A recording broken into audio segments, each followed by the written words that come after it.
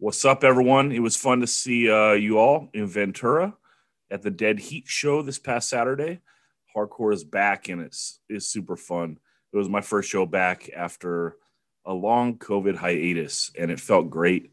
Everyone killed it. Railer killed it. Risk killed it. ROC killed it. Regulate killed it. The Fight killed it. Stalag 13 killed it. And the mighty, mighty Dead Heat, you know what's up. They killed it. It was awesome. This week, we're just talking hardcore on the pod, and I think you're going to like it. Please support the podcast by subscribing to it wherever you listen to it. Also, if you listen on Apple Podcasts, please like it and leave a quick review. It'll take you 5 seconds, and it helps out immensely. I do not know why, but it does. If you want to go the extra mile, go to patreon.com/185 miles south. Become a monthly Patreon. These are the people that keep the podcast alive. Also, if you go to 185 miles south, there is 185milessouth.com, that is. There's a playlist for every episode, so check that out. And all our links are up there. Once again, smash that Patreon button, and let's get on with the show.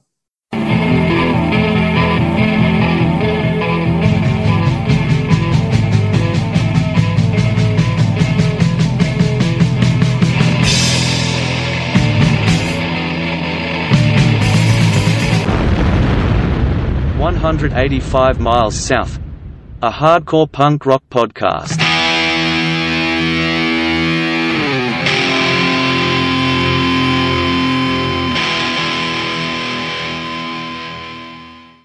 What's up, everyone? This week on the pod, we are talking lots and lots of hardcore. You know what's up. Helping out, you know him, you love him. He is our English muffin. He is Daniel Sant. What's up, Dan?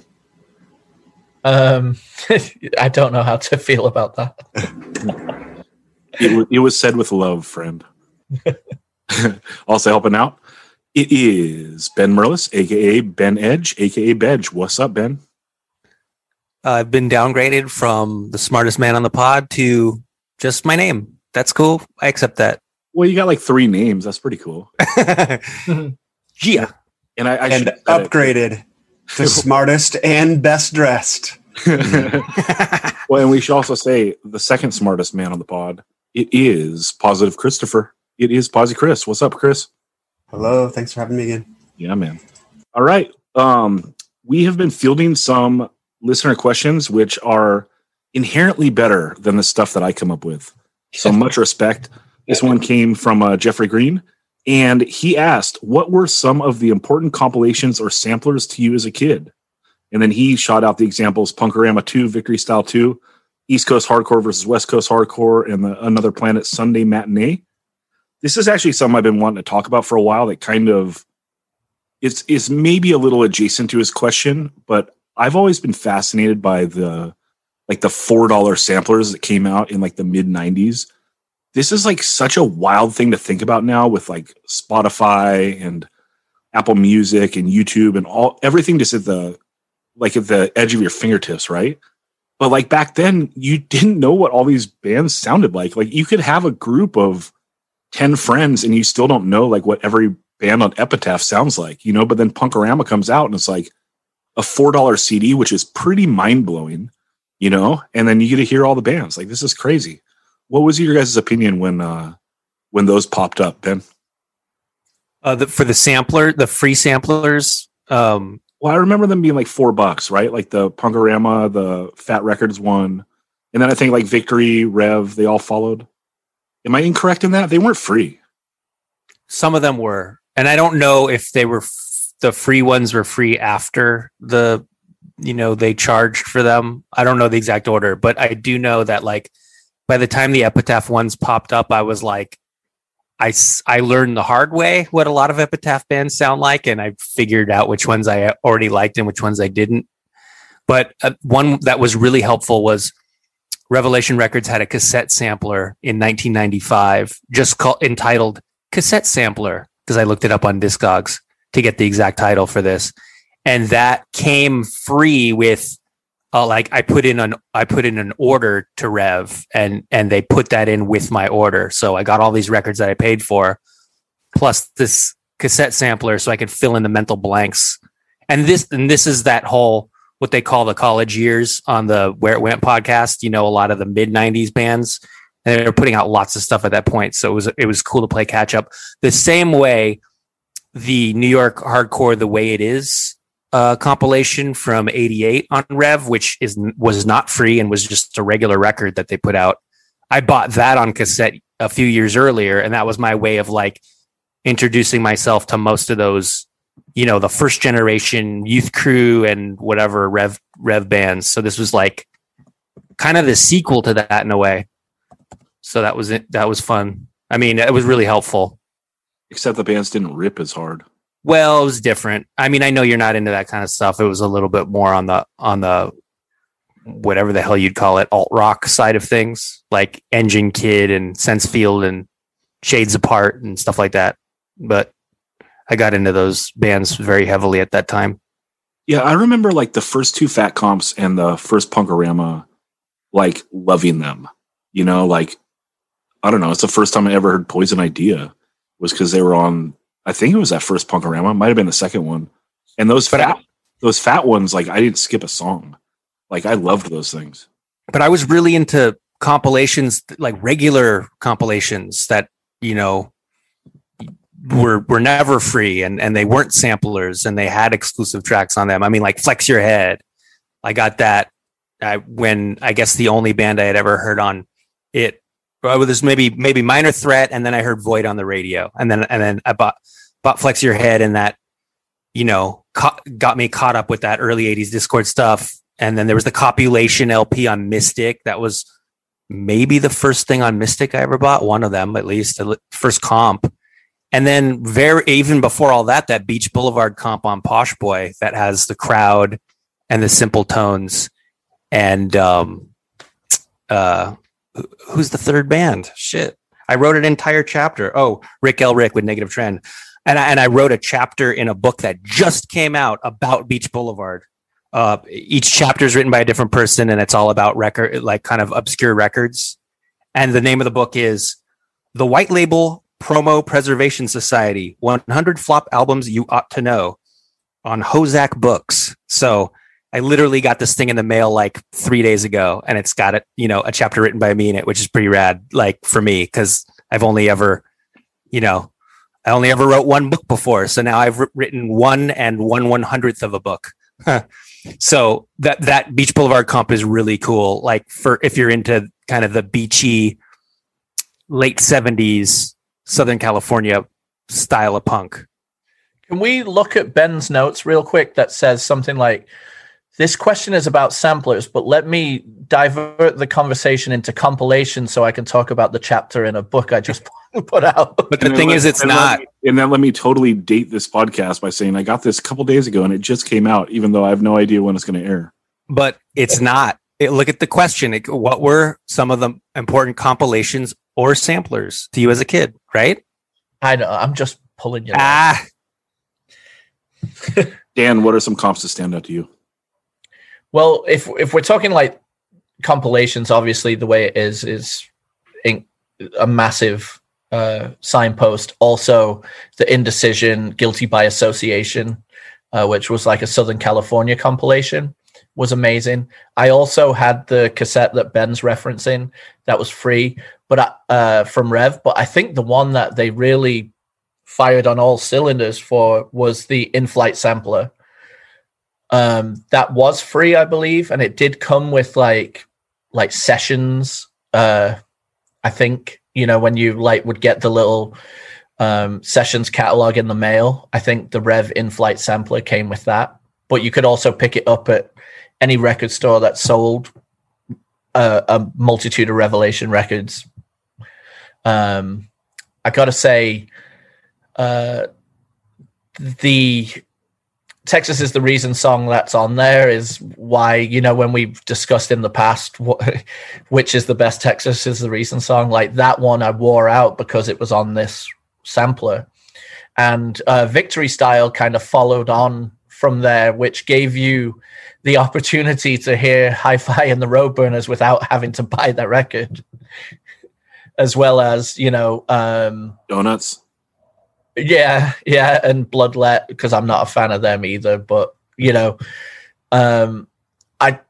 that's the thing. Like in this Spotify generation or this Spotify world, I won't say generation because we're all different ages, but in the Spotify world, you are so quick to click away for something you don't like within 10 seconds, right? You know, but even on these samplers, you would give these songs that you didn't necessarily care for the full play, usually, if you didn't have a remote for your CD player or anything like that.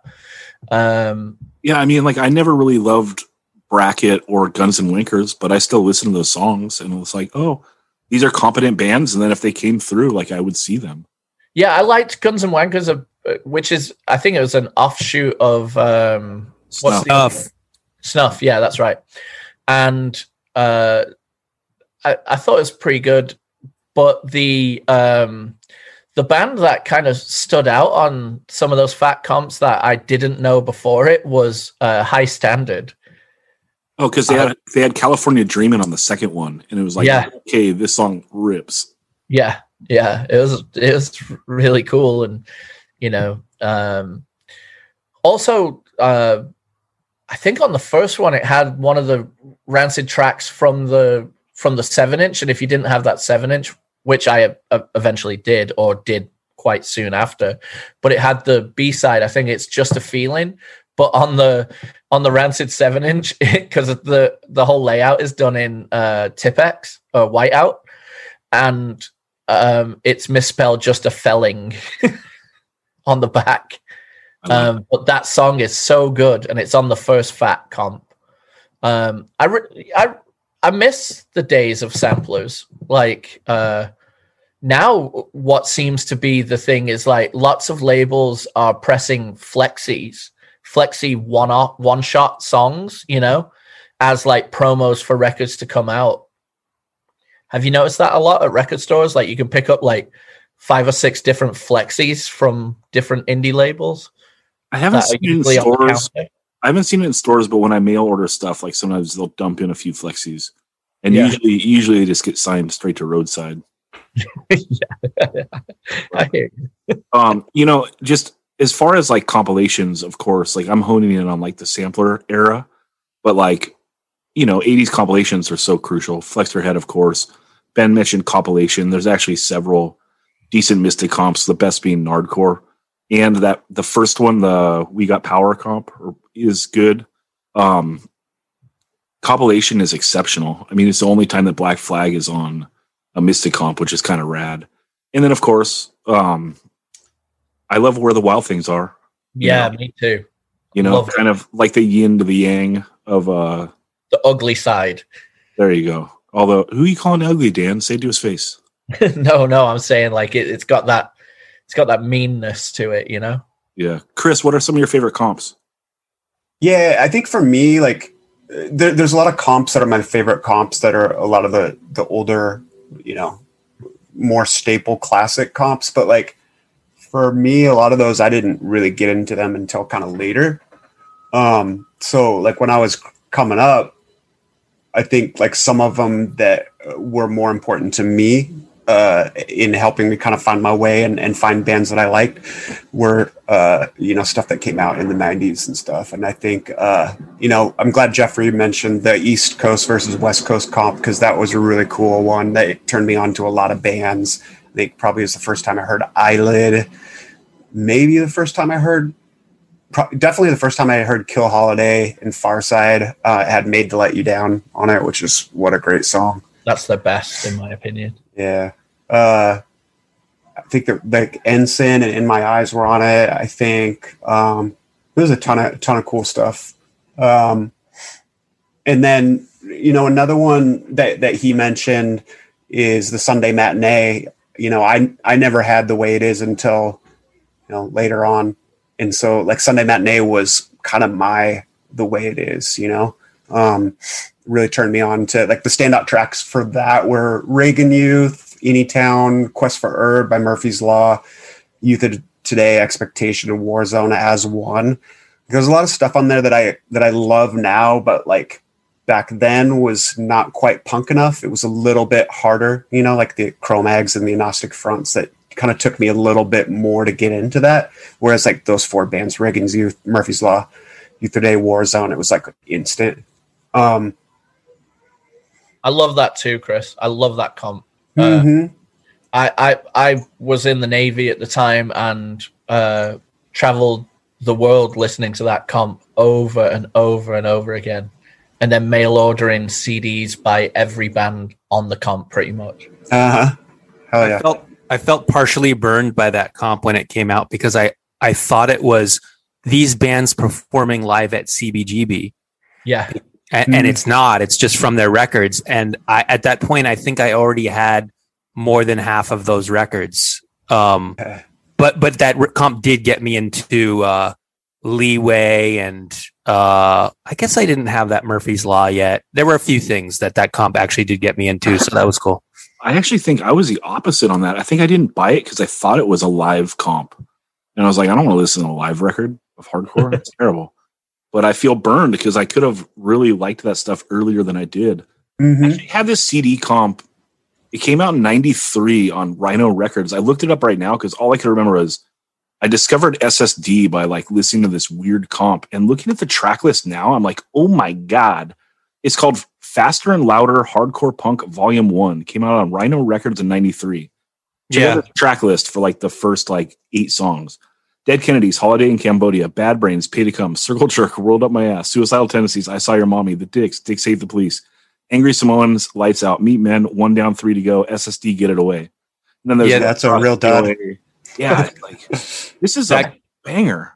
That comp was put out by this. It's put out by Rhino, and there's 2 volumes. There's 1 and 2, and I think they came out simultaneously. And this guy Jeffrey Weiss, who was a coworker of my dad at Warner Brothers, put it together. He came from the Boston scene, and he's a really nice guy, and he knows a shitload about hip hop too, which I didn't realize until fairly recently. And that comp got me. That's the first time I ever heard Zero Boys, that song. Civilization's Dying. It's like, God damn, there's so much good music out there that helped me fill in blanks too. That's a great song of all time. I don't think that's on the first version. That must be on part 2 because that one stood out for me. And who's missing from that comp? Who's the most obvious omission from that comp? Retaliate. Retaliate. Exactly. Minor Threat. They wouldn't license it. Minor Threat refused to license it. Yeah, well, it looks like there's no Discord stuff, right? Right. Although, no, there's a government issue song, but it must be Fun and Games. Where does that land, Ben? That's Fountain of Youth era. That's like mid 80s. Right on. Yeah, what about so he mentioned and you guys talked about like Punkorama and like some of those fat comps and or fat samplers and I actually don't think I ever really got into any of those, but like along those same lines, one that was like super important for me was Give 'Em the Boot comp. Yeah. You guys remember this? Yeah. Like there's 3 tracks that like stand out on that to me as like the Dropkick Murphys Barroom Hero. That was my introduction to that band. Pressure Point, Heart Like a Lion, which is what a great like skinhead girl love song. And then US Bombs 22 Jacks. And the previous 2, like those songs got me into those bands who are still loved to this day. US Bombs, I don't think I could name another US Bombs song if my life depended on it, but that song was so sick. It was just about like downhill skateboarding.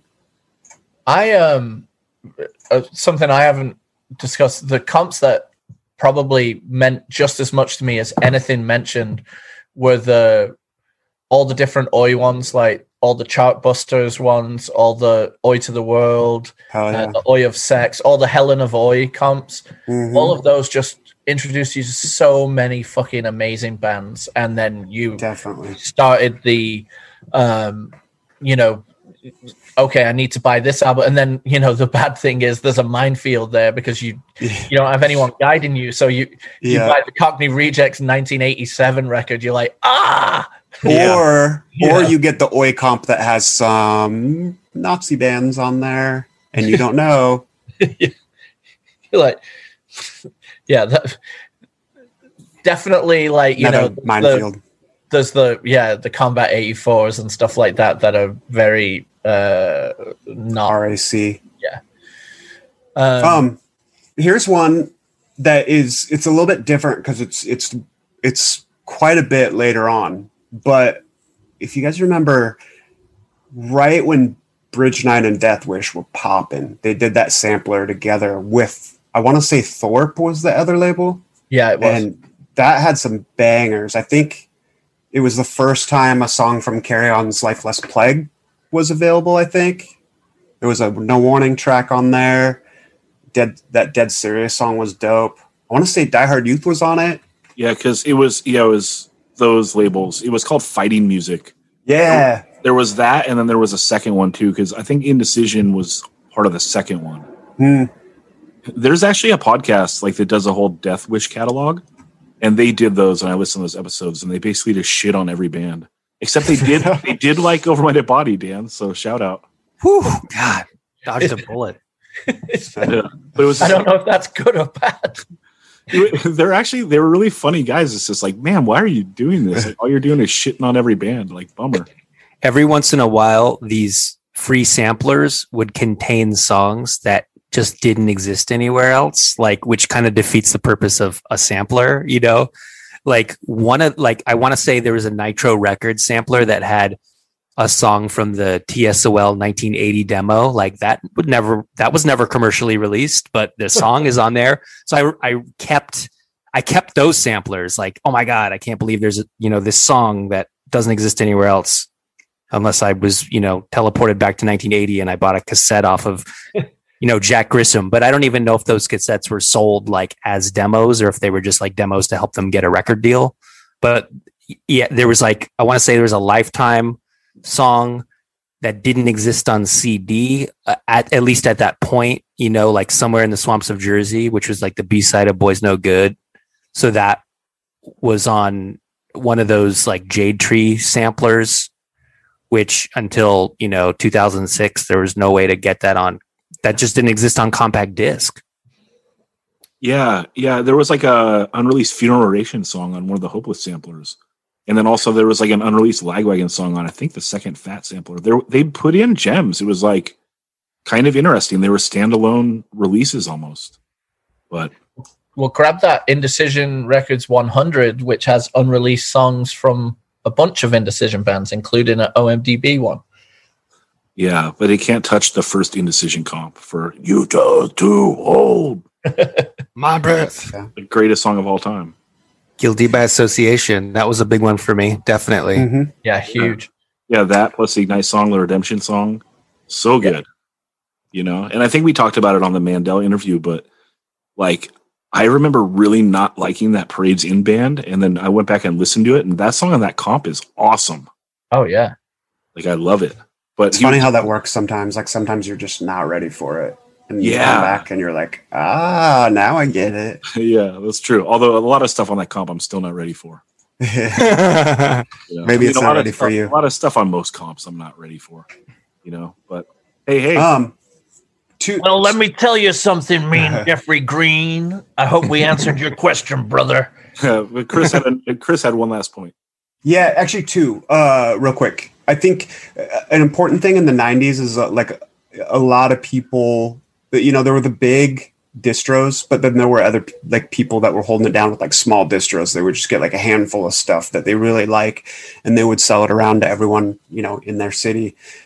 Tim Mack from Trial had a distro called Checkmate, and he would make these sampler tapes that are basically like demos, and they would have, samples of different stuff that he distroed. You could, check out these samplers and then find out, what you liked and what you were into, and then could go check out more stuff. And these were like super important for me. Like first time I ever heard Brotherhood was on one of these. There was first time I ever heard H2O was on there. There's a Balance of the World, which is a great Seattle band. Statue, first time I ever heard them. So those were super crucial, like those distro samplers. And then the other kind of thing that's very of this time is like a lot of people that did zines would have sampler CDs where they would stuff a CD in with their zine. There was one called Inside Front that had some cool stuff in it. The first two songs were One Life Crew songs, like from the demo, I think. Trial. Brothers Keeper before his voice got really high and kind of like a rooster. Tension, Atlas Shrugged, and then just ruins it all at the end with the Cywerfer song. And then I remember there was another sampler zine that cannot, for the life of me, remember what the zine was or the CD, but like another One Knife Crew song that I loved, Necessary Vengeance. Have you guys heard that song? Yeah, it's a demo song. Dude, what a hard song. There was a OS 101. You remember that band? Old School 101? Yeah. They were the band after Hogan's Heroes. Yeah. Vision. I want to say it was like a Philly, Jersey area zine, but like Vision was on there. And there was some other stuff too that I couldn't vibe with that, you know, like you were saying, Zach, you come back to it and you get it. There was Stigmata was like always an instant skip for me back then, but like I love Stigmata now. I can't get enough of it. Oh, that's so cool. Yeah, there was actually a couple NorCal comps too that I really liked. Or maybe this one wasn't NorCal, but The Bossa Nova comp.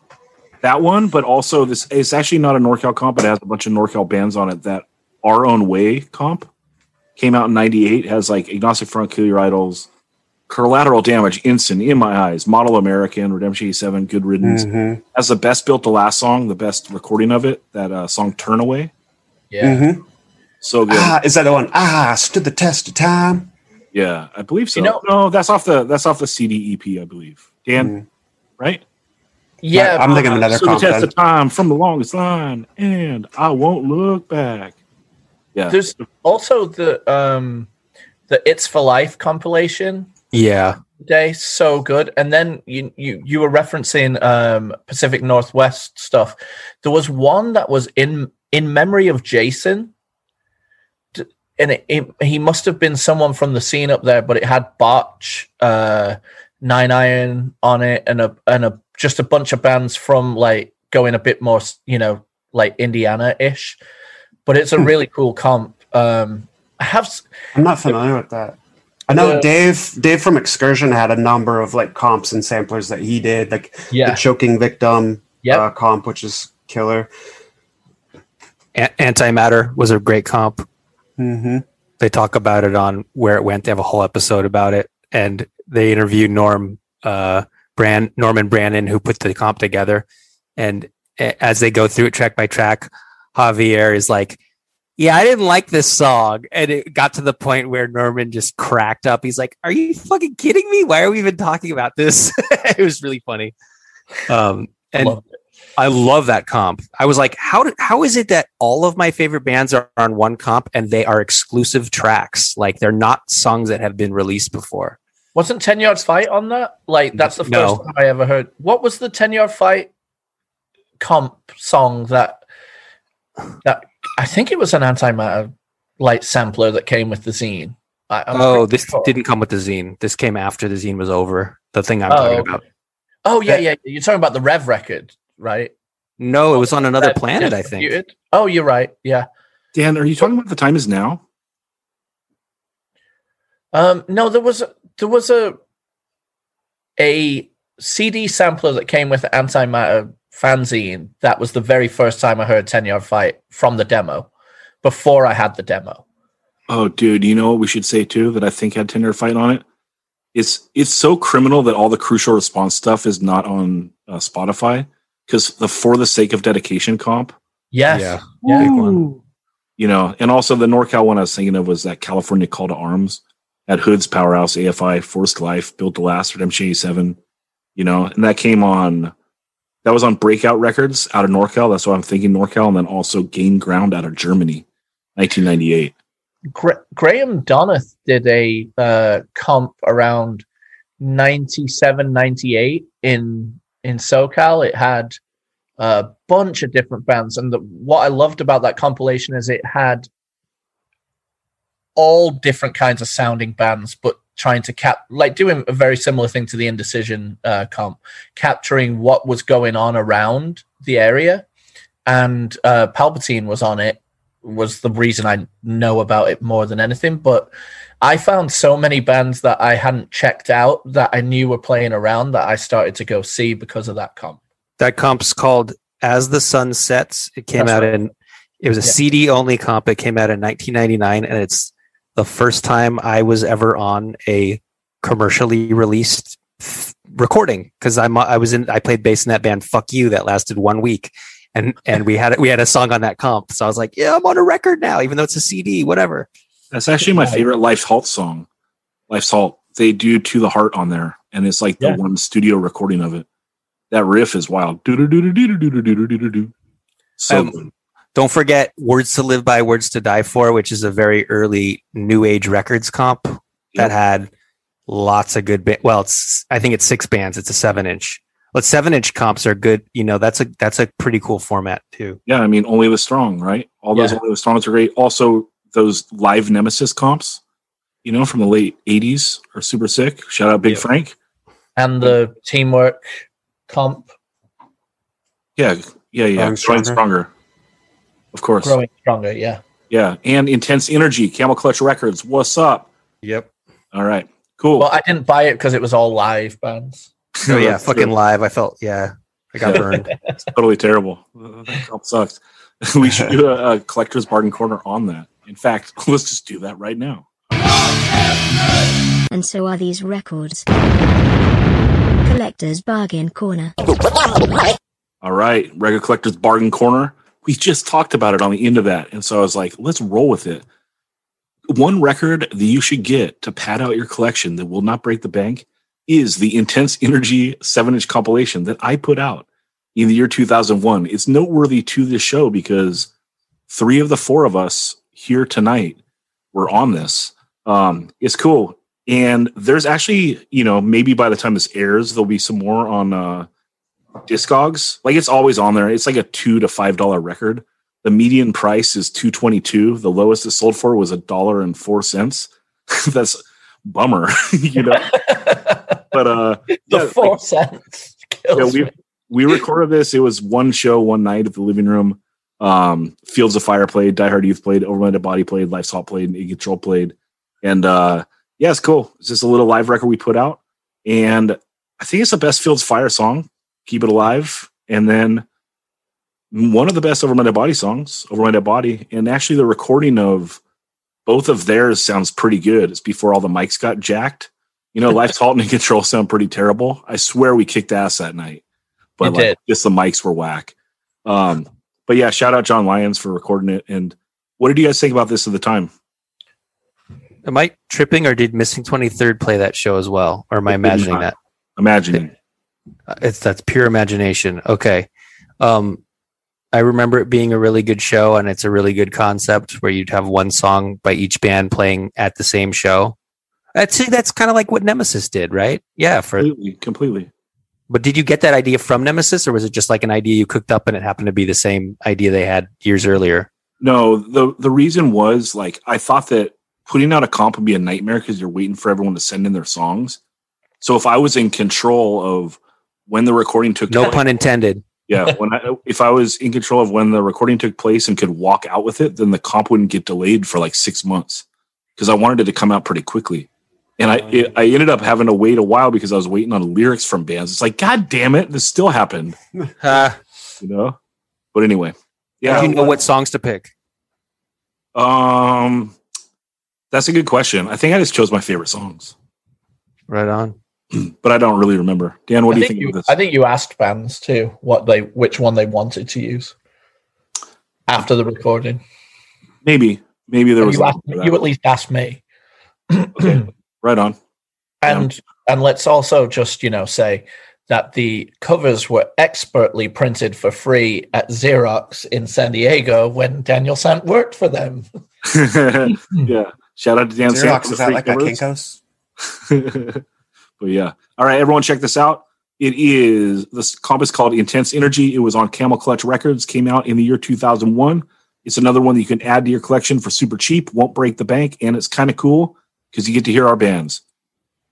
And if you got it, you could sell it for $1.04. It's the worst investment ever if you buy it at $2.22 and you have to sell it for $1.04. It's the reverse doggy coin or whatever that's called. Yo, I want to say something about this comp real quick. Yeah. I have it.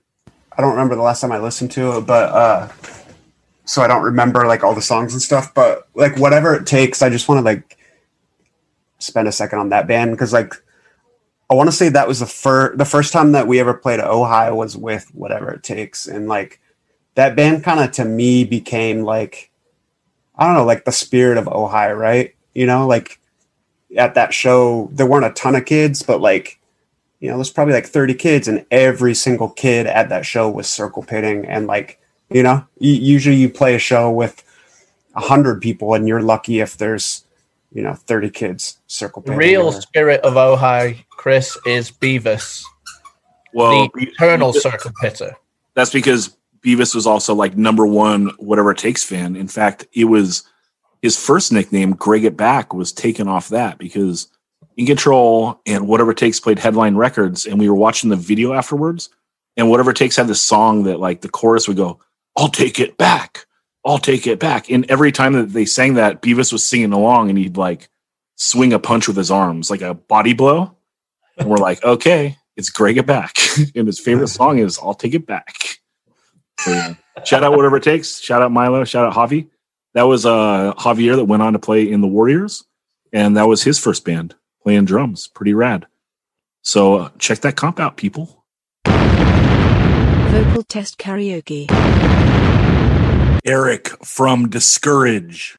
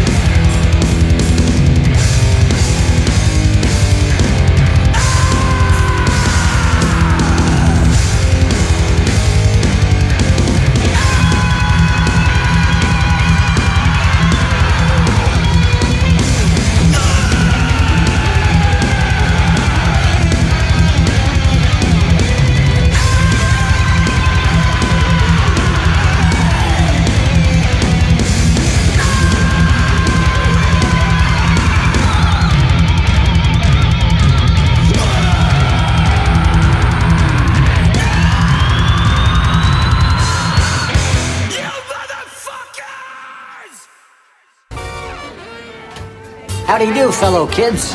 What? How do you do, fellow kids? What? How do you do, fellow kids?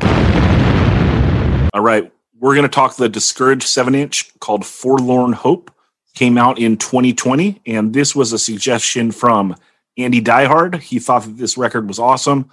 Didn't get the credit it deserved. So we're going to talk about it.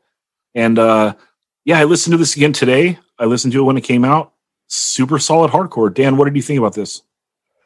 I really like it. I really like the kind of marionette artwork as well. Super cool.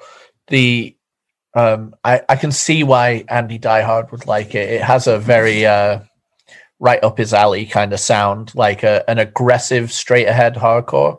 Not straight ahead the band, but more like, you know, full speed ahead style. I'd say it's got a little kind of musically, if you kind of crossed No Warning and Carry On to an extent, that's kind of a vibe I get from it.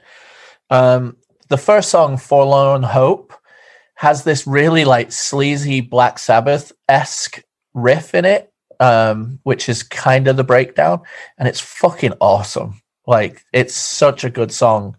I really love the way the band sounds. I really love the vocals. Like, they've got a really good, you know, higher register punching through. Super cool. I love the lyrics to the second song, Control. About it's almost I don't know. It's just a really well written song. I think this is a great recording, and this is a Bay Area band that has at least half the band is from San Diego. So even though they live in the Bay now, it's kind of cool that it's north and south together in the north. But it's really, really good 7-inch, and I really recommend everyone picking it up.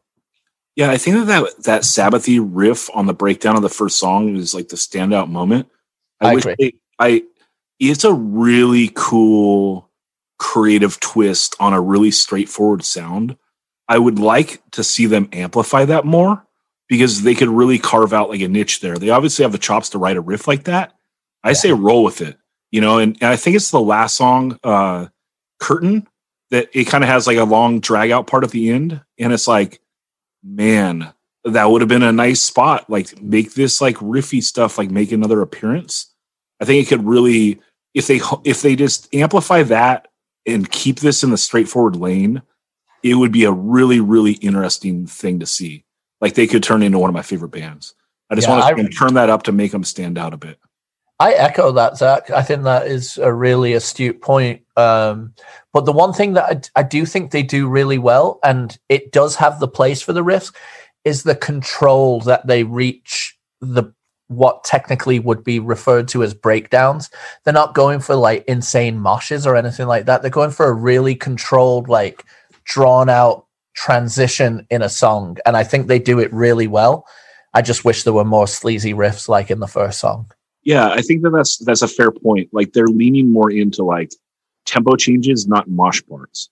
And if you're not going for like the big mosh, then like you can make them really interesting with some of the tricks that they sprinkle throughout the record.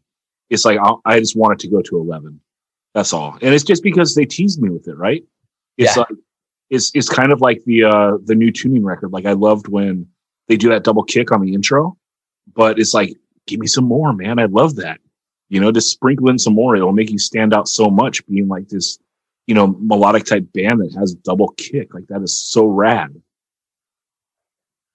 And what did you think about this? I noticed the Sabbath riff as well in that first song, in the Forlorn Hope song. And I just looked this up right now on Discogs that there's a limited version of the 7-inch that has the record cover is a takeoff. It's basically just the Black Sabbath Paranoid album, but it says Discouraged Forlorn Hope. But it's, unless they did they get their friend to reenact it? I'm trying to look to see if it's a different guy. It's the one with the guy in the forest with the sword and the shield and the pajamas. But I guess that's a European only press. So clearly this is a band influenced by Black Sabbath, but yeah, you only hear it on that one part of that one song. But then the breakdown has these cool stops and starts in it as which was cool. And then later, I thought, am I hearing an Ensign influence? And actually, if you look up on their Bandcamp, it says, stemming from Oakland, California, Discourage embodies fast, angry, true to roots hardcore, screaming for social awareness and a clarion call against apathy and ambivalence, drawing influence from early 2000s hardcore such as Carry On, Ensign, and Mental, blah, blah, blah, blah, blah. So I did hear the Ensign thing, but I was like, am I really hearing this? And then definitely on the two B-side tracks, Snake Oil and The Curtain, that there's something like very specific. Like Ensign is not the most like obvious sounding band. They're kind of a basic hardcore band, but they're just little flares that they have, like the strumming pattern of the guitar or the way the vocals are kind of shouted, or kind of the medium fast verses and choruses and the way the guitar goes into the breakdown, just little things. So there it was. And also I did pick up on kind of I refer to it as the old B9s, the Bridge 9 sound, especially that bass tone on the second song is it's so in the early 2000s in that scene, bass players used this pedal called a Tech 21 SansAmp bass driver. And it basically was a way to approximate sort of that 80s Cro-Mags bass tone. So it's super trebly and super bassy at the same time. So it's like, you can hear everything. You can hear it being strummed. Yeah, a lot of twang on it. Yeah. So that this is like if they took that pedal and then they turned every knob to 10 and then broke the knobs off. Yeah, someone's got to put out Fighting Music 3, so Discourage can be on there. They just slide in nicely, huh? And then the last thing was the last song on the album, which is called The Curtain. The breakdown at the end reminds me of that Unbroken song, Absentee Debate. And now that now that I'm thinking about it, doesn't Unbroken have a song called Curtain? That's what I just said. I'm like, oh, it did not Curtain. Right. I didn't even make that connection until just now, but yeah, it's a very similar breakdown. Chris, what did you think about this? I think it's cool. I think the first thing I want to say, like, I don't think I've met any of the members of this band in real life, but, you know, all indications are that, you know, these are some of the nicest kids in the world, as far as I can tell. So I think it's cool that we're chatting them. And like, let me expand on that a little bit. Like, this is a band that they use their social platforms to like amp up every other band.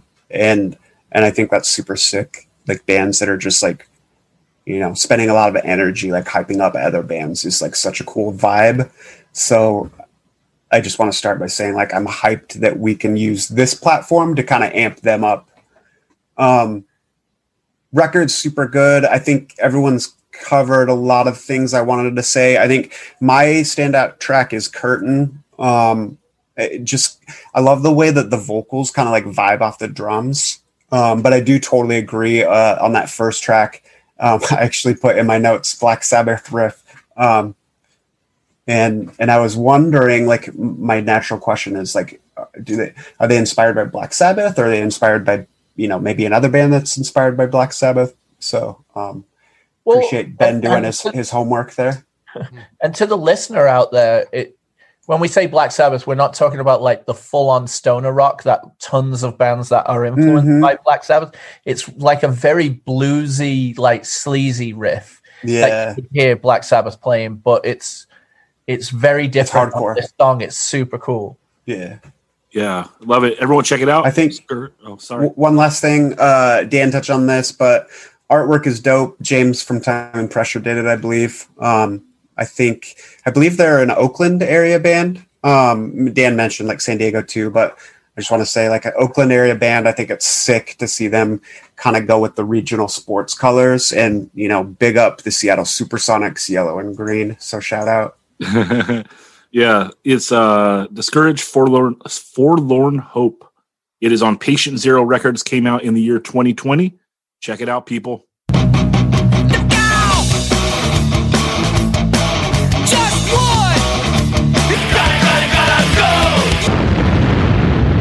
All right, one's got to go. This segment, we're going to toss out 4 records, and you got to remove one. And this is not a negative thing. We only choose records that rule. That's why it is a hard practice to do. Now, this time, we're going full Posy Chris Lane. That's why he's on. We love him, and we love this. I love all these records. All right, one's got to go. Floor Punch 7-inch, the 10-Yard Fight 7-inch, the In My Eyes demo, or the Hands Tied 7-inch. Ben, let's go to you first. Let's clarify. This is the first 10-Yard Fight 7-inch. Correct. The first 10-Yard Fight, the Hardcore Pride 7-inch. Yeah, I these are all things that I got into pretty much when they came out. I love Hands Tied, and when they came out, I was already a massive Mouthpiece fan, so it was like a no-brainer to get the Hands Tied 7-inch. Actually, if you get the CD, you get 2 extra tracks. And they hold this mystique for me because they were the only one of these bands that I never got to see because they never toured the West Coast. The other 3 bands did. It's a great record. I must have listened to it more than any of the other ones on this list. And then the 10-Yard Fight 7-inch Hardcore Pride is awesome.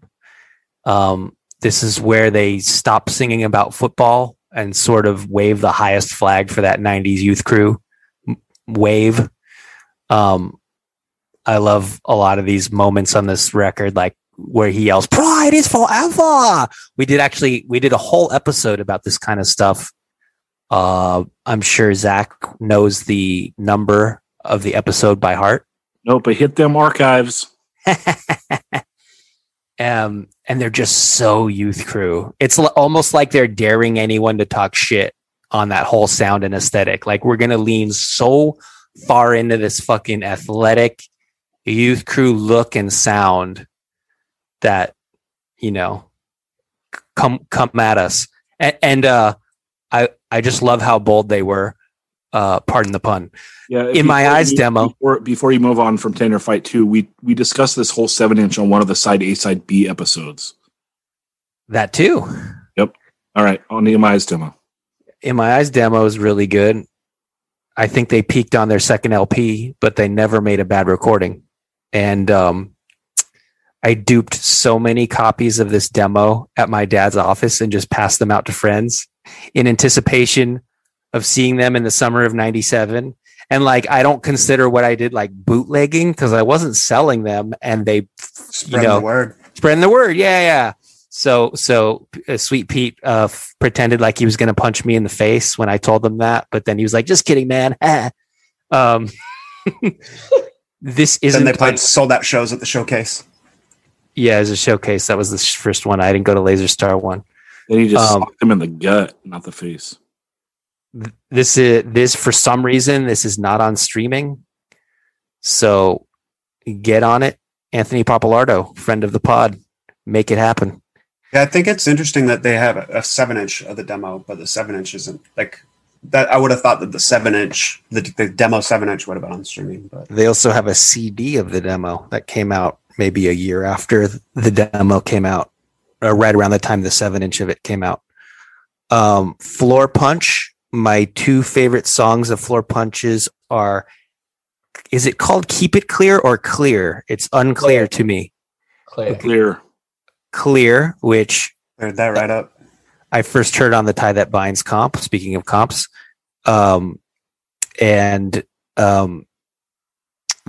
song was on their demo. And then Shotzi, which is on their LP. And so this is the 7-inch that falls between those two. And I don't think they ever made a bad recording either. You know, like a lot of these bands, they only ever put out 2-3 records, you know, a demo, a 7-inch, maybe 1 or 2 albums, and then broke up. So, you know, they didn't overstay their welcome like a lot of their 80s heroes did. So this is the one that's going to go for me by virtue of not having what I consider the standout tracks when I think of Floor Punch on them. But these are all really good recordings. This is a good matchup, and I don't think all our answers are going to be the same. So sorry, which one did you say? The Floor Punch one? Floor Punch got to go. Yep. All right, let's shoot it to you, Chris. For me, it's pretty easy, and that's going to sound a little bit harsh, but it doesn't have anything to do with the songs or the, you know, like the quality of the songs or the release. It's really about the nostalgia factor. So for me, it's the Hands Tied 7-inch. That's what I got to get rid of. And the reason is, like, for me, Mouthpiece is just more holds more of my heart as a foundational, you know, piece of what kind of makes me who I am, and as far as my taste in hardcore, which is interesting because the Hands Tied 7-inch is just as good as any Mouthpiece release, and you know, you could argue it's better. It's, you know, it's better recording. It's the songs are a bit more ferocious, which I loved, but like for me, when I think of like that feel that hardcore is all about, like Mouthpiece is kind of my go-to more than Hands Tied, whereas the other releases are like crucial elemental, you know, pieces. Real quick before I move on from Hands Tied, like What Lies Ahead is my favorite track. I just love like the way the vocal phrasing is on the song, especially in the chorus when it's just ring outs with the drums continuing fast. And it's like, no concern for what lies ahead, stoned today and you're drunk tomorrow. Like it's way more like in your face, straight edge vocals than anything that I ever really vibed with. But It's like, it's so cool that it's like, yeah, Chris, can you say that? You're stoned today and you're drunk tomorrow. Run into walls, pass out cold. Body spent, you're gonna fold. Yeah, that's the best song of any songs of these four things. Is that one song? It's a killer song. That is a dumb lyric. Yeah, it's dumb, but it's said in such a cool way that it stands out, and it's like, yeah, straight edge, you know. Straight edge. I have zero understanding of something that I'm getting mad at. So funny. The other three releases, I think, in my eyes, Ben kind of touched on this, but this is a band that got better with every release. So this demo is the worst thing they ever put out, in my opinion. But it's so good. They just continued to raise the bar. I think when this demo came out, it's exactly what I wanted from hardcore and what I needed from hardcore, and it just really hit in like every way that I wanted a hardcore band to hit, from like the speed to the octaves to the the positive lyrics, the energy. I just loved it. And I remember how hyped I was like when this came out.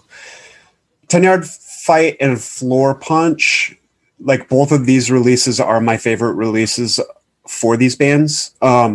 These songs are burnt in so far into my brain that I could go 5 years without listening to either and still know like every single word. I remember two quick things. I remember the first time I ever heard of 10 Yard Fight. This was like early internet days.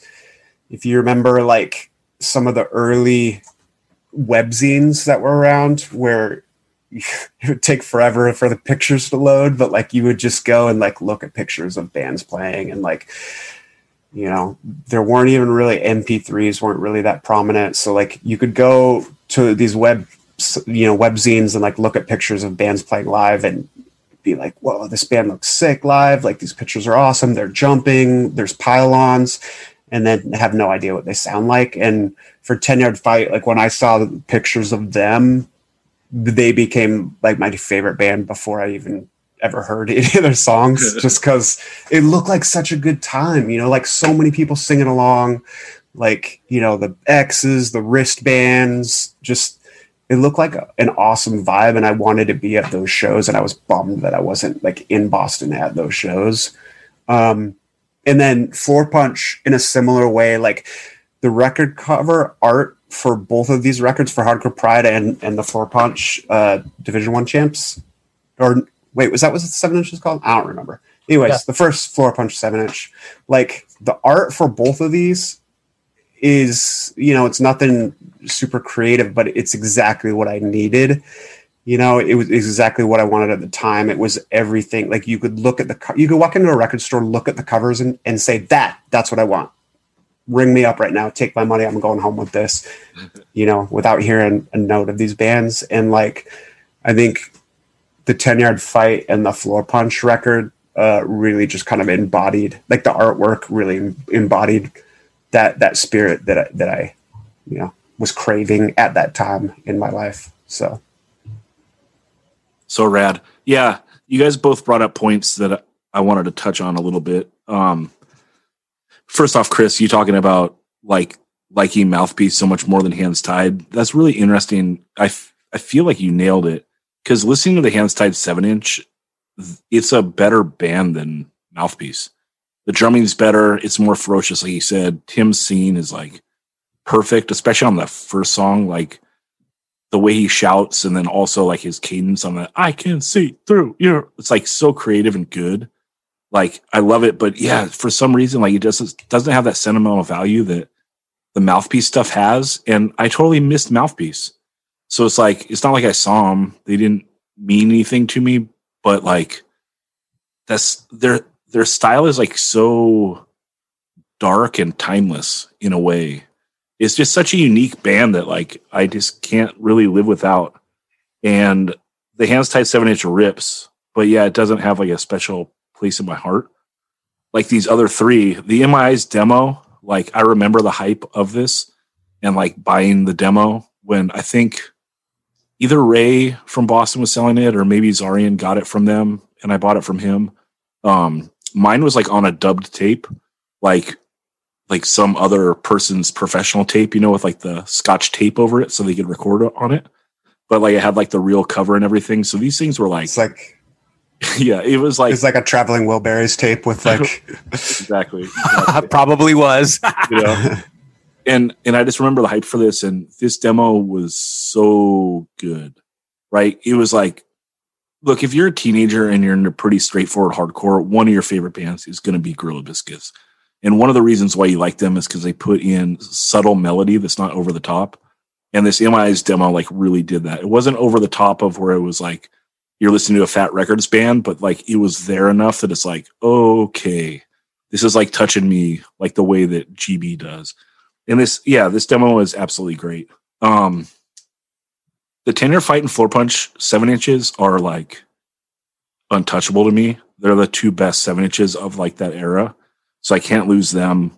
I can't lose the MI's demo because like I was there on the ground running for that. Like the 10-Yard Fight and the Floor Punch came out before I was around.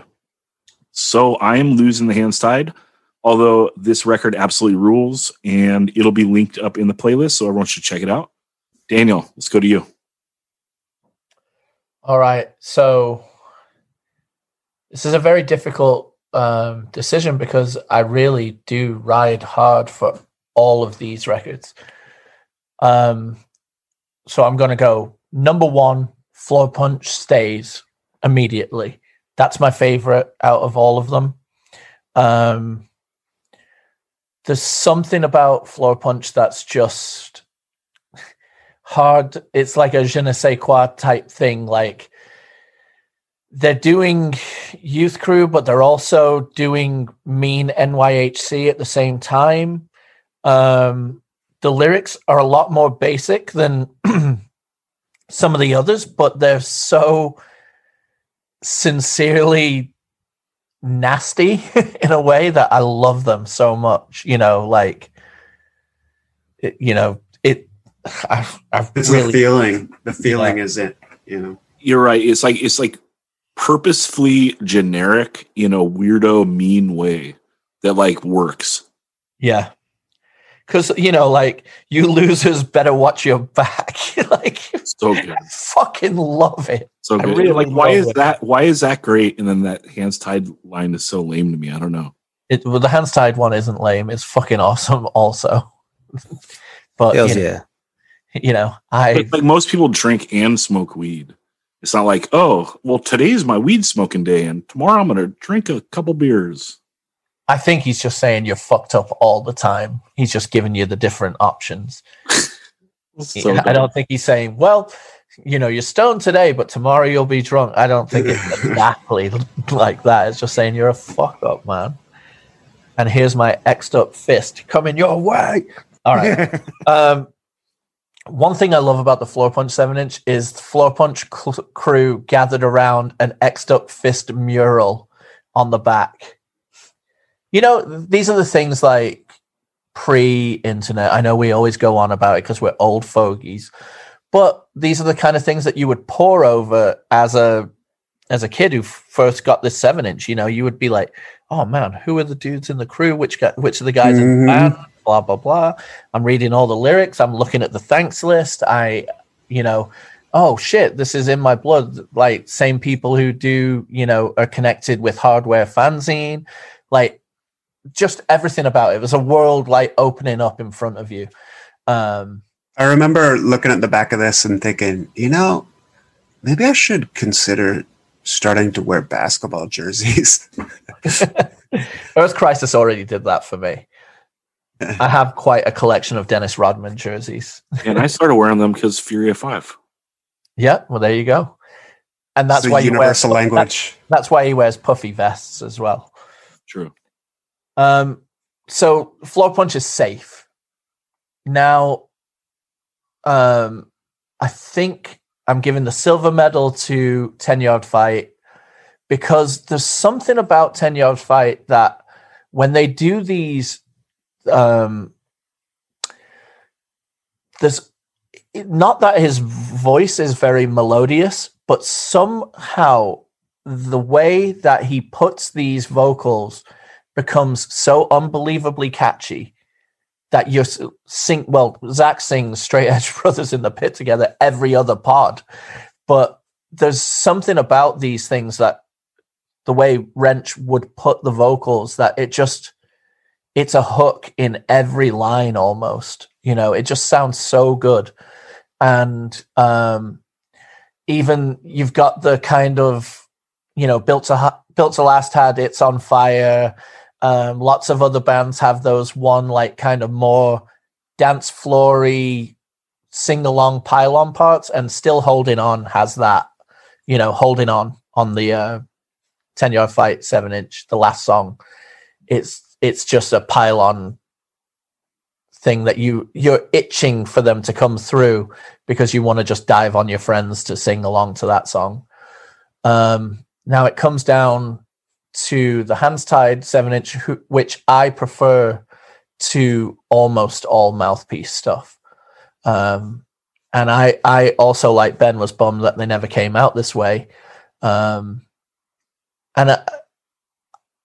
going back and listening to it in preparation for like talking about it tonight, it blew me away how fucking good it is. Like, again, I haven't listened to it for, probably a couple of years, and it's just so good. And this is Tim McMahon in particular is one of those people that really thinks, almost to a science, where the gang vocals are going to be placed. And they're done to perfection with this 7-inch.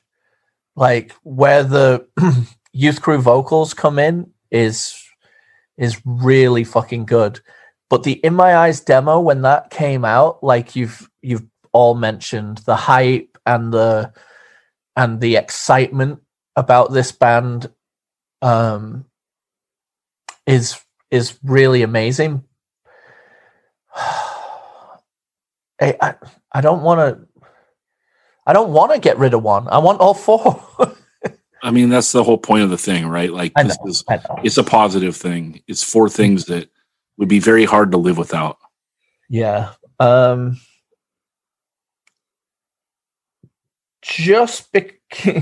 might go technicality.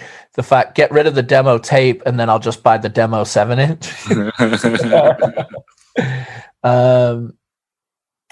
But I'm with Chris too. Like, Nothing to Hide is my favorite era In My Eyes. Even though the demo like blew me away when it came around, and it's the 4 songs on it so good. I must have wore that out in my fucking sick 1989 Ford Mustang that had a tape player that would occasionally chew up tapes when it felt like it. I'm gonna keep Hands Tied and get rid of the In My Eyes demo just because I know the strength of what is to come, which is the Nothing to Hide LP, which is my favorite stuff. And I'm also going to just buy the Euro In My Eyes demo 7-inch and keep that and just say bye to a cassette. We can also say that they re-record maybe all of the demo songs, right, on the first LP? Yeah. Or all but one? All but one, I think. I think that's right. All but one. But I haven't listened to the demo tape in a million years because I don't have anything that will play a tape. But I absolutely loved it. But just for the sake of conversation and to keep the conversation going with maybe people listening along with us, I'll keep the Hands Tied 7-inch. I'll get rid of the In My Eyes demo. And like I say, I already have the In My Eyes demo 7-inch. So I'm sneaking that back into the collection. Yeah. So 10-Yard Fight 7-inch, the de facto winner that doesn't get eliminated on anything. How about that? Yeah, but the Floor Punch is the real winner. Oh, agreed. Dude, how can you eliminate Hardcore Pride? Hardcore Pride, dude. That's the best thing about the 7-inch is like he announces every track. Like I'm so bad with song titles except for 10-Yard Fight. It's like all you have to do is the first line that he says. I can't even remember my own band's song titles. Maybe I need to take that cue. Yeah. And I think that the only song that he doesn't announce what the song's name is the Holding On song. Which he says holding on a million times. It just starts with the backing vocals and they pound it into you. So, yeah. Anyway, this was great.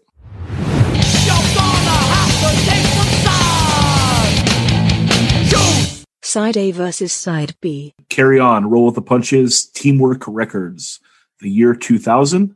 And Chris, let's go to you.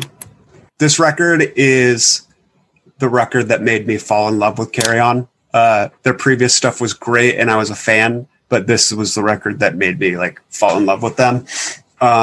Ryan's voice he really stepped up from the assertive 95 Youth Crew voice to that pissed off snarl that you get. And it even gets more pissed off and more snarly on the next record. But this is definitely a turning point where they went from that kind of assertive, we're a 97 Youth Crew band, to a pissed off, hard and ferocious band. And the music matches that. Like, you get the Todd Jones left hand, that's just flying around. You know, the beats are just furious fast. But then you also have, you know, the hardness with his love for bands like Right Brigade, that really comes through. Roll with the Punches. I mean, we've talked about before that tremolo picking at the beginning is iconic. We even talked about it before in this podcast when we were talking about Punitive Damage as a reference point. Fuck Your Politics. While it's not, for me, this song has two like anthem level songs, and that's Roll with the Punches and Off My Chest. But Fuck Your Politics is no slouch. It's a great song. It's raw. It's aggressive. It's catchy. It's everything you need in a good hardcore song. You know, something to say, while though, you know, the point of the song might have actually had the opposite effect of its intentions. Cause it's kind of a break down the walls song. And I think probably maybe put up more walls. But what a great song. It's Over. This is a 20-second song that isn't just a throwaway song. Like, it's not just like, oh, we got 4 songs, let's put 2 20-second songs on here. Like, these are well thought out songs. This song is just the same riff like 6 or 8 times, but it does it in a way with variations of like palm mutes to where there's like a progression in the song. And this riff tells a story, and the vocals also add value to that storytelling by telling their own story. I think this song is kind of... I turn my back and you hit that bomb. Yeah. My favorite lyric. I think the song is this is a pretty underrated masterpiece of simplicity and complexity, this song. It's a toss-up for me, like a coin flip. This record's so good start to finish. Like, I'm going to go with Roll with the Punches just because Off My Chest and Roll with the Punches are kind of coin flips. Fuck Your Politics I like a little bit more than Check Yourself, and It's Over I like a little bit more than We're Not in This Alone. So I'm going side A. All right. And Ben, let's go to you. A lot of what I'm about to say is what Chris already said. This is like where they get the tougher Right Brigade influence sound, which is funny because they're significantly better than Right Brigade. So like, imagine if someone tries to sound like your band and then just bodies your band. Hopefully that never happens to any of our bands. Todd Jones has a mean right hand on Roll with the Punches. I can't do that shit. It almost sounds like, is that a human being doing that? Like, I don't know how he fucking does that. Fuck Your Politics is actually about Steve Aoki. Fun fact. Who was a total Rich Boer. And Rich Boer too. Yeah. It's that crew. Because there was beef at the time, and Jose Palafox. Remember, there was a big confrontation at the Smell because they knew Fuck Your Politics was about them, and it was a bit testy. Jose Palafax, but what band was he playing in at the time? He was getting the back of Rich and those dudes at the thing. But I don't know what Jose was playing in at the time, but because Steve and Rich were in Esperanza together. Yeah. Okay. That was later though, right? Like those guys were in like Dirty Dirt and the Dirts at this point, right? Dirty Dirt broke up early 2000. Esperanza, I think, existed within 2000, and this record came out in 2000, so kind of all around the same time. But Aoki was a dick at that point in time, and I don't know what his deal was. He turned on me, and I was a friend of his. He kind of got out of it at some point. I mean, not got out of politics, but just he probably got out of politics too, but he got out of like his dick phase. Because he started throwing around cakes, man. Oh yeah. Well, that was way later, but my point being, Aoki totally had it coming. Like having a song like this written about him, very deserving of that. And the funny thing is, Aoki's head is so far in the clouds that he was totally unaware of this song, even back then. Yeah. I mean, I am someone who is extremely left-leaning and completely agrees that political discourse and stuff should be shared within the hardcore scene. But this song is 100% right on, in the simple fact that, I went to UC Berkeley and there are people there that are espousing all this kind of thought coming from extreme privilege and doing nothing about it, but just talking the talk without walking any kind of walk. And this song fucking blasts that to oblivion. Yeah. And I also agree with Chris about it building walls. Definitely. Well, I would also just say that I think this is one of the least self-aware songs of all time, because these lyrics are great on paper, but they also sum up everything I feel about straight edge bands. Like, you could take these lyrics and they absolutely sum up the way I feel about 90% of straight edge bands. So, sure. Yeah, I think that's why there's only some. That's why there's only some diehards remain. Yeah, I totally agree with that. And, I will add, this song's not a fuck critical thinking song, or, fuck, it's not like what we have now where the right is cancel culture is on the is rampant, running everywhere. This is not a song like that. This is a song about, listen, we're all here. We all believe varying things or varying degrees of the same thing. And the way that you're approaching it is not constructive, which I 100% agree with. There was a lot that was happening around that era. People who believe a lot of the things that I believe to this day, but it didn't seem like they were doing things in a way that was constructive to actually bring about that positive change. It seemed like they were using it as a weapon to make themselves come off better than anyone else, like a better than you crew kind of attitude. And I'm not saying that about the people the song was written about, because I don't really know them at all. I'm just saying there was a lot of that attitude at the time. And I think that attitude permeated well before this era too. Mm-hmm.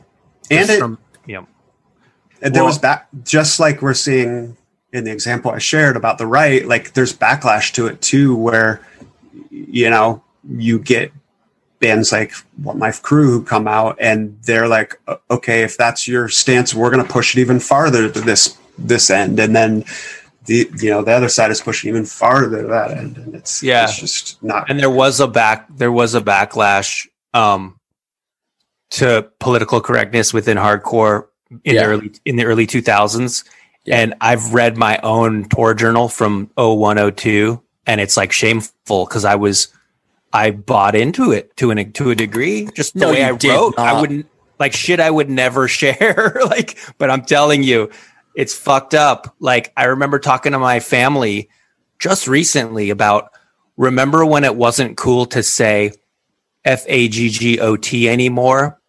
and then it was again, and then it wasn't anymore. And they were like, no, it wasn't. It was okay to say, and then it wasn't, and that was that. And I'm like, oh, because within my micro hardcore world, there was this other stage where it was okay to say again and finally. And it's just like, why did we even have that stage where it was like, hey, let's throw around slurs again?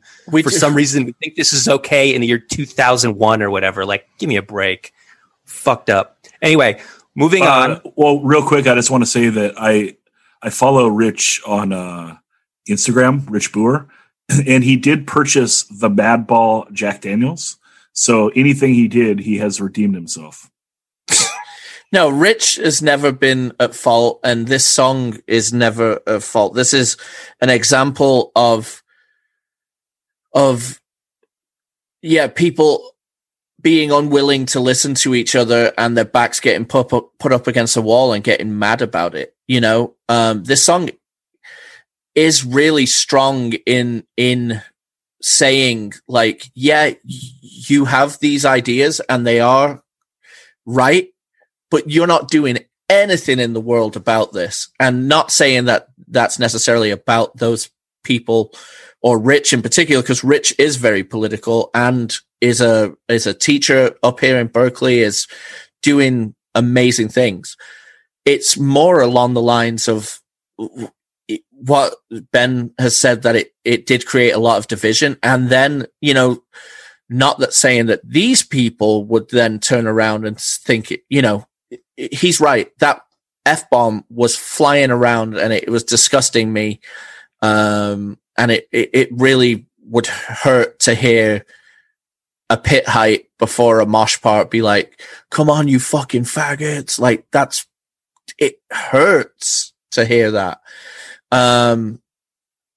So whether some people took this as being a bit more literal than actually reading about the nuance part about the big beginning of the song, saying that, you know, the political people are caught up in self-righteousness and that we all do feel the same way.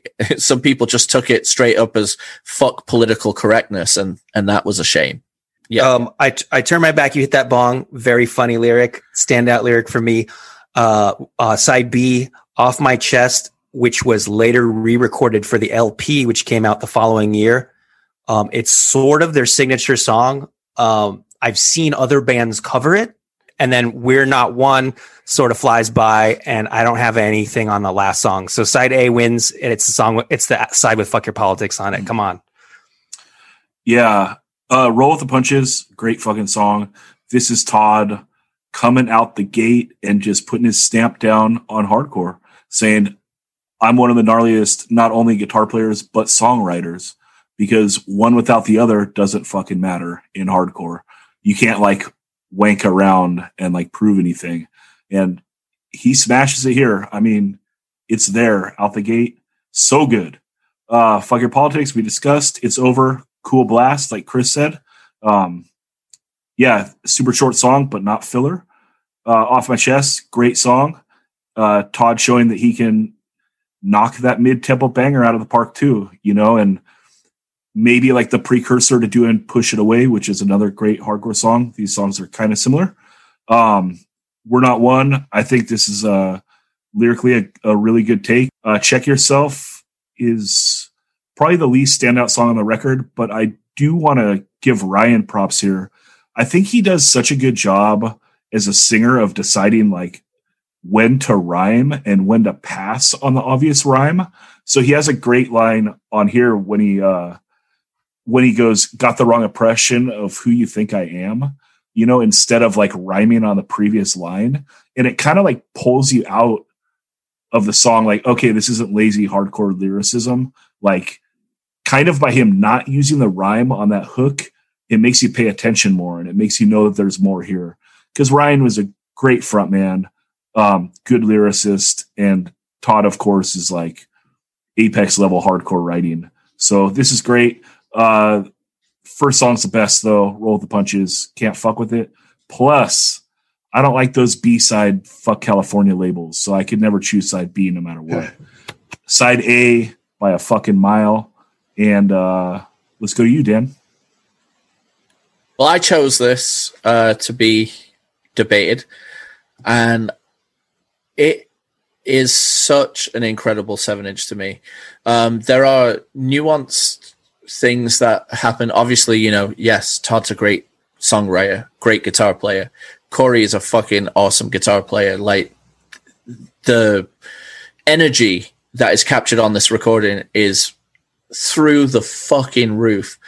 But what Ryan does, lyrically, he's very underrated on the lyrics for this 7-inch. I think they're like fucking perfect, angry, hardcore lyrics. But what he does in the ability of doing the things where he goes from hard to soft to hard, like throughout the song, to really just give it so much character, and where they've chosen to put the backups, and they're excellent backups, by the way. I mean, really excellent backup vocalists on this 7-inch. I thought like one of the people I think it could have been one lighter. we should have got Don out of that. You're right. Like when he's like doing you're fucking with everyone's head and you're losing my respect, like just going up and down in the attack of the vocals is so good, and it's what makes him such a good singer. And like you say, he was incredible frontman for this band.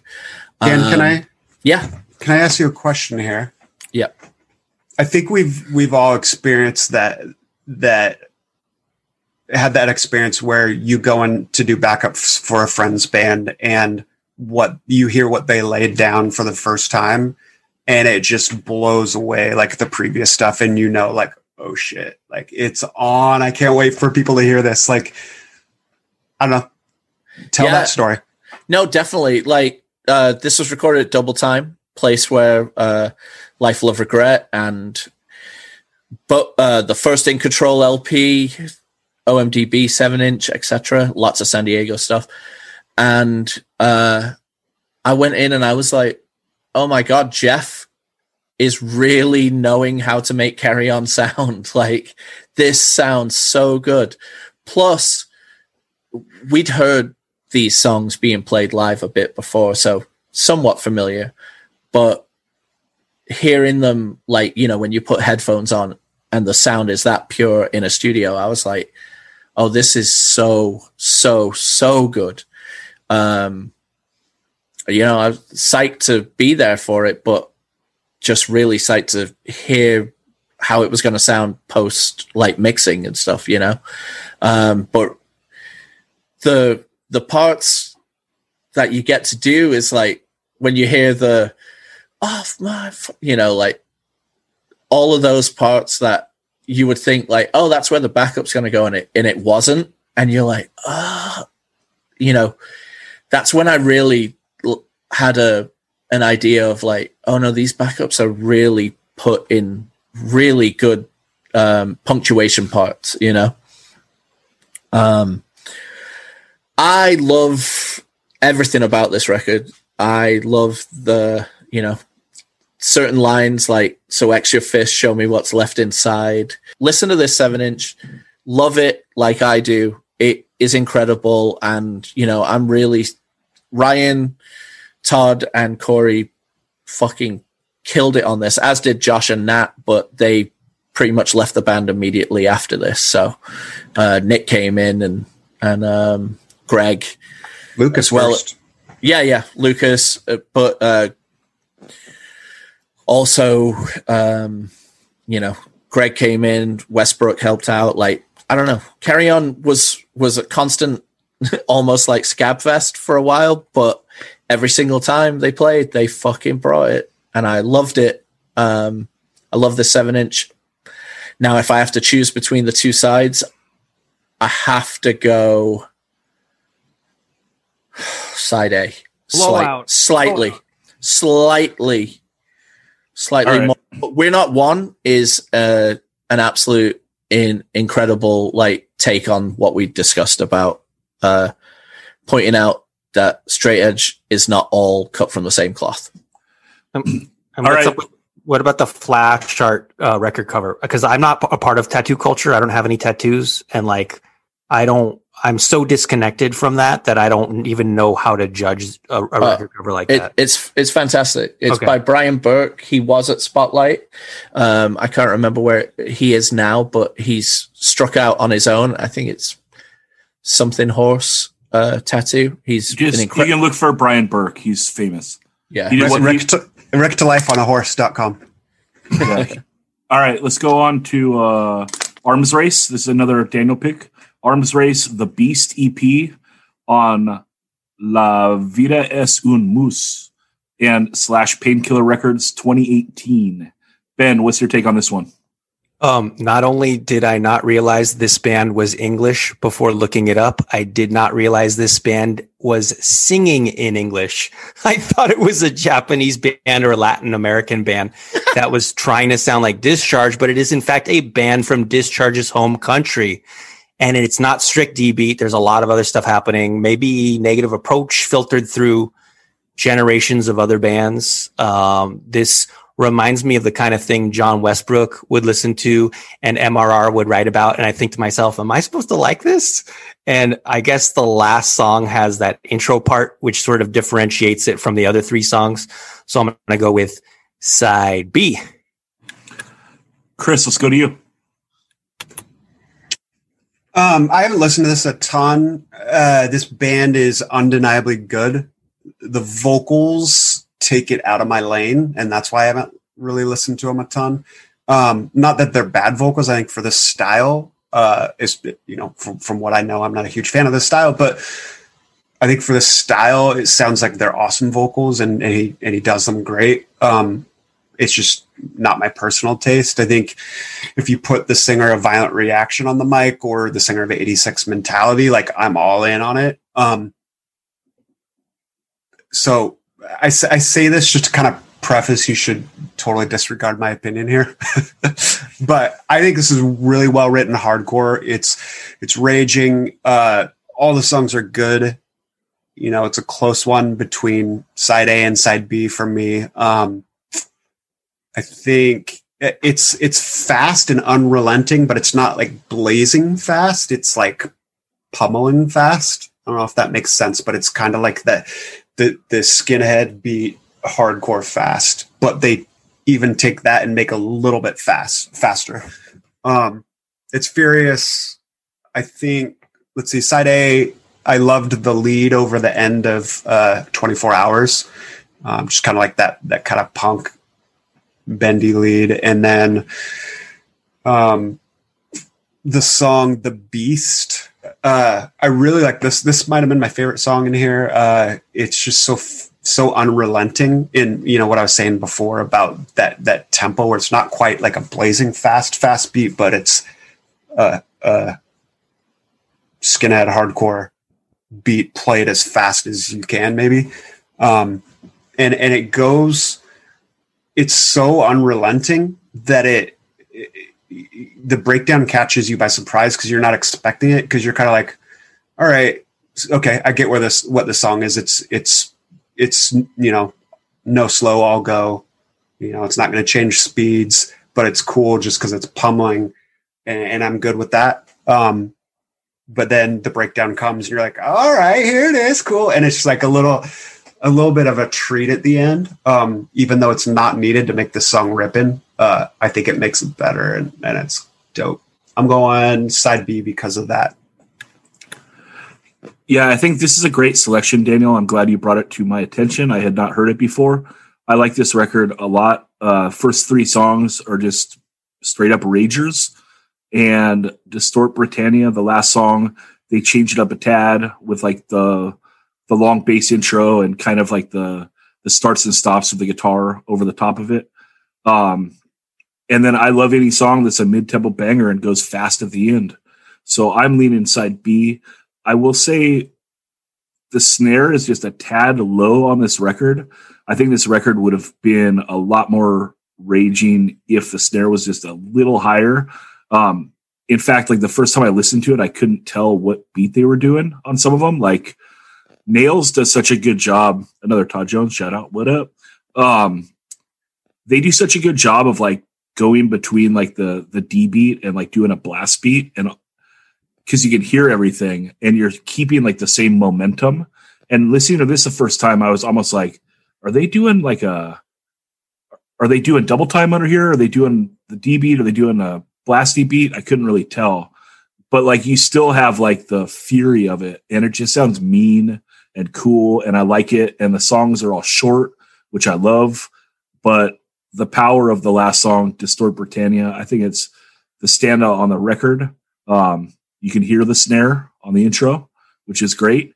And I'm going side B for that reason. And Dan, let's go to you. Well, I love this. This is music that if you could synthesize what Neanderthals would play to get ready for war with another camp of Neanderthals, I feel like this music like synthesizes that really well. It's so boiled down hardcore and hardcore punk, because there's a lot of punk in this. That each song is just, I think it's just pure aggression. Like it comes across like that. You know, you touched on Negative Approach being mentioned, Discharge being mentioned. Very apt comparisons, I feel. It is all about Distort Britannia, though. That like tom heavy skinhead intro is really cool, and it's interesting that Chris, you were hoping that, you know, maybe get the singer of Violent Reaction on vocals, but he's on drums on this. He's playing drums on this. Chubby and the Gang singer Chubby Charles is on guitar on this, so it's pretty cool. It seems like there's just a pool of a few dudes over there that are just all getting together and just making the best rad records, you know. What city? What city are they from? Do you know? Well, I'd say the majority of these, that's the funny thing about a lot of these UK hardcore bands, is that a few of them all live in different cities, but England is small enough that you can, you know, get together and make a record without it being like us going to Milwaukee to team up with someone to do it, you know? Right. It's more like California. Yeah. But they would classify themselves as London hardcore, because I think the majority of the band is from London, but the drummer isn't. He's from Liverpool. I really, really love it. I think what Ben said about not knowing what language these vocals are in is kind of apt, but it just makes it sound even more knuckle draggy to me. And sometimes I just love good knuckle dragging hardcore, and this is it, even though the lyrics are smart. I am going side B also. Distort Britannia is the standout track amongst 4 standout tracks. Questions and answers.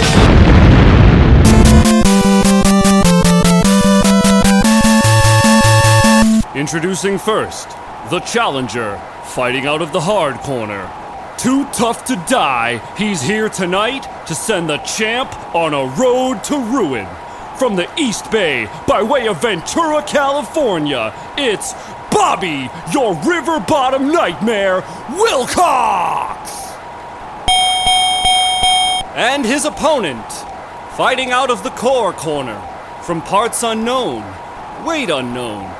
Reason he didn't pick Minor Threat in the Straight Edge Super 7, unknown.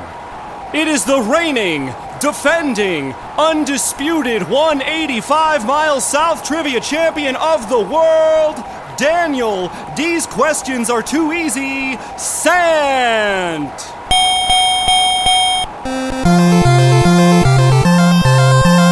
Okay, and the first question, we're going to set it off to Bobby Wilcox. Bobby, this Cleveland band's debut LP was titled Young, Loud, and Snotty. The Dead Boys. Point to Bobby. Okay, now we go to Daniel to see if he can even this out. Daniel, The cover of the 1981 Black Flag LP Damaged depicts singer Henry Rollins smashing a mirror. Which German chemist is credited with the invention of the silver-glassed mirror in 1835? Okay, German chemist. He's actually going to try to Lister? Joseph Lister? Bobby, would you like to potentially steal? No, just kidding. It's Justus von Liebig.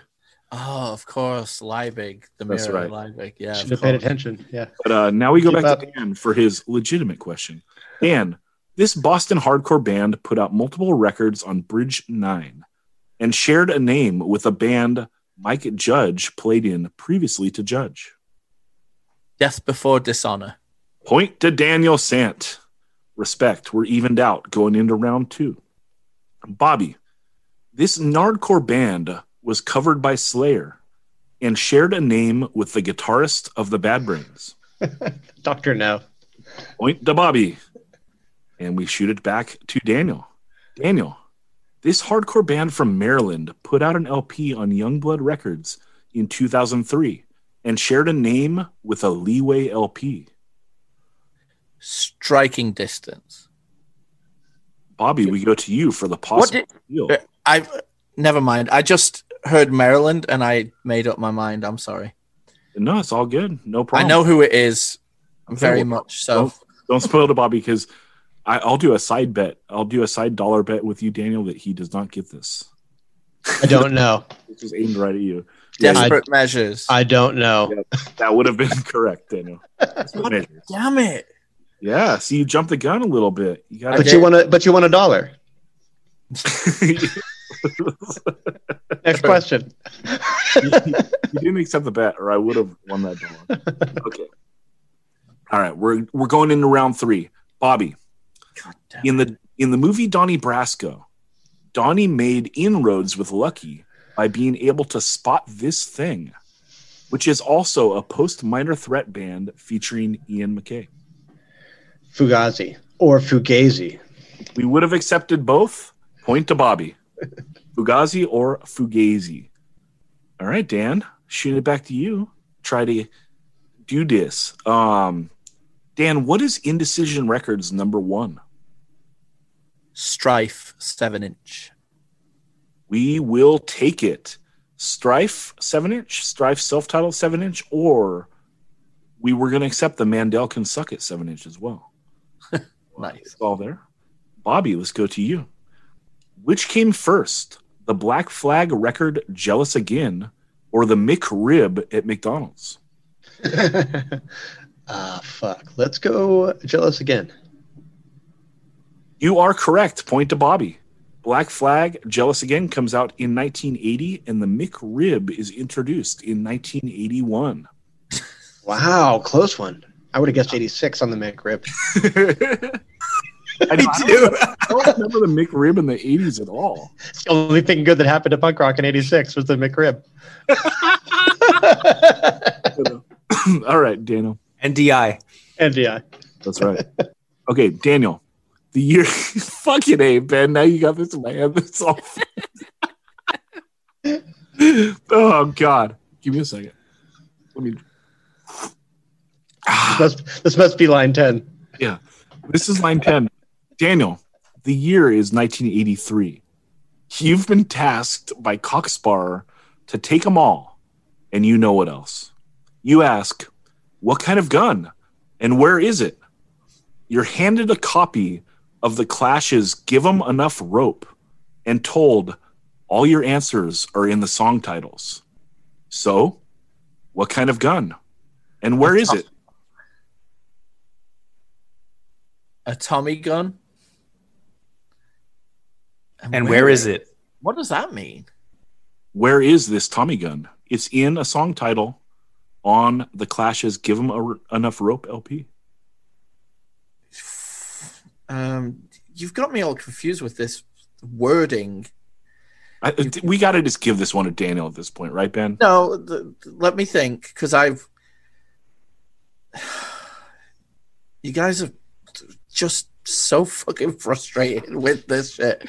I'm trying to. All right, Billy's in the drug squad. It's not that. Drug stabbing time. That's not. Oh, Guns on the Roof. Yeah. Boom. I don't even like the Clash now. I was going to butt in. Well, you could, if Dan didn't get it, you could have stole, Bobby. So In the margin, Daniel, I wrote absolutely the most confusing question ever written. LOL. Yeah, this is like abstract trivia with Zach. That was a good question. Come on. You know, it was good. Yeah, it's a twister. It's good. Yeah, it's a little bit of a brain twister, but hey. I mean, you got it. That's amazing. Daniel got it. I'm like going down read in my mind, like, and that's a tough one because it's such in the it's the start of side B, but it's kind of in the middle of the record if you listen to it on Spotify and stuff, so you don't think about it as much, you know.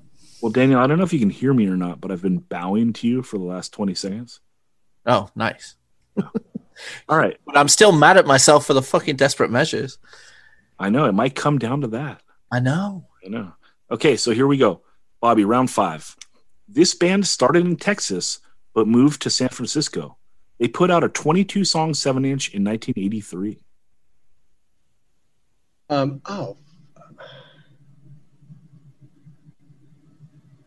the fuck? I know this. We just talked about it on here. Ben? Yeah. John Brandon? Dan, go. You pass. I can't take this pressure.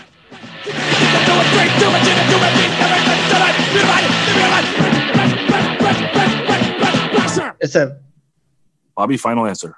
Feeders. Daniel, we go to you for the possible steal. This band started in Texas, but moved to San Francisco.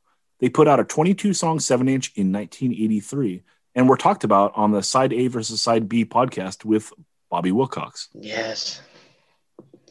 Well, 23 songs. I'm just going to guess DRI. Point to Daniel. Yeah. Successful steal. 22 songs, but we'll give it to you anyway. Oh, okay. Well, shout out LeBron, shout out Michael Jordan, shout out David Beckham. Boom. All right. Daniel, true or false? 2001 saw the release of Bane's album Give Blood, and also the film Freddie Got Fingered. Now, is this a trick question where if Bane put out the record that year, but Freddie Got Fingered was a different year, you're not doing me dirty like that, right? I'm not doing you dirty. This is a punk and hardcore podcast. Okay. Bane's album came out in 2001. Yes. True. Point to Daniel. All right. Let's go to Bobby for round 6. Shout out Tom Green. Bobby, Ill Repute's 1993 album, Big Rusty Balls, came out on this record label. It was Edge, right? Edge Records. The next album, Bleed, came out on Edge. Oh, sorry. No clues for Daniel. Daniel, we go to you for the possible steal. It came out on I'll repeat the question for you. Ill Repute's 1993 album, Big Rusty Balls, came out on this record label. It's Epitaph. No points this round. Dr. Strange. Oh, I knew it was something. I knew it was a SoCal one. Yeah, you were close. Yeah, I had no idea. Because my friend at the time bought it specifically just because of the label it was on. He didn't know the band at all. You got to listen to the Carl Ill Repute interview, I think. And I think it was... He was saying Fat Mike wanted to have this album, but they went with Dr. Strange instead of Fat. That's right. Yep. Yeah, I think my friend bought it because it was the same label as Face to Face. Yeah. Yeah. I got to make sure that question isn't on for tonight. But okay. Daniel, true or false? On Youth of Today's Can't Close My Eyes and Break Down the Walls, Ray is holding the microphone with the same hand.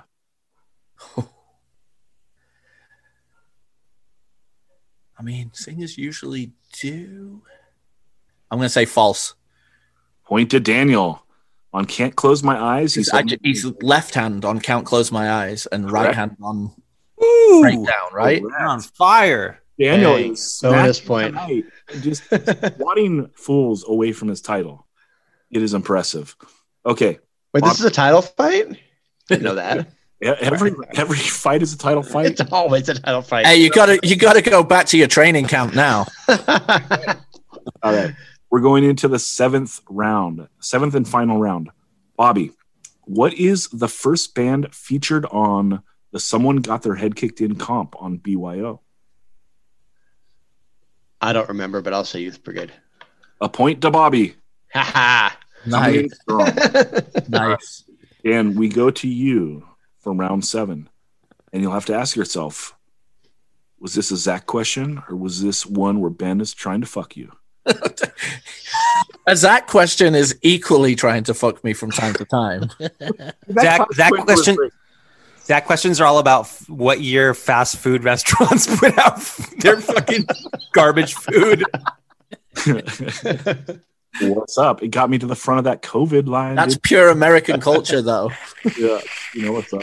Okay, Dan, how many songs are on the Blitz Never Surrender Razors in the Night 7-inch? 2. Point to Daniel. All right, and let's go to Ben for the final tally. Oh, we have Bobby with 5 and Daniel with 7. Still Damn. champion, Daniel Sant. Well done. Good God, man. Was that last question a mind bender? No. I didn't know if I could. All right, Righteous. It could be, though, because you second guess yourself so much, but yeah, that's one that's constantly on the old turntable. So feel that. But that wraps it up.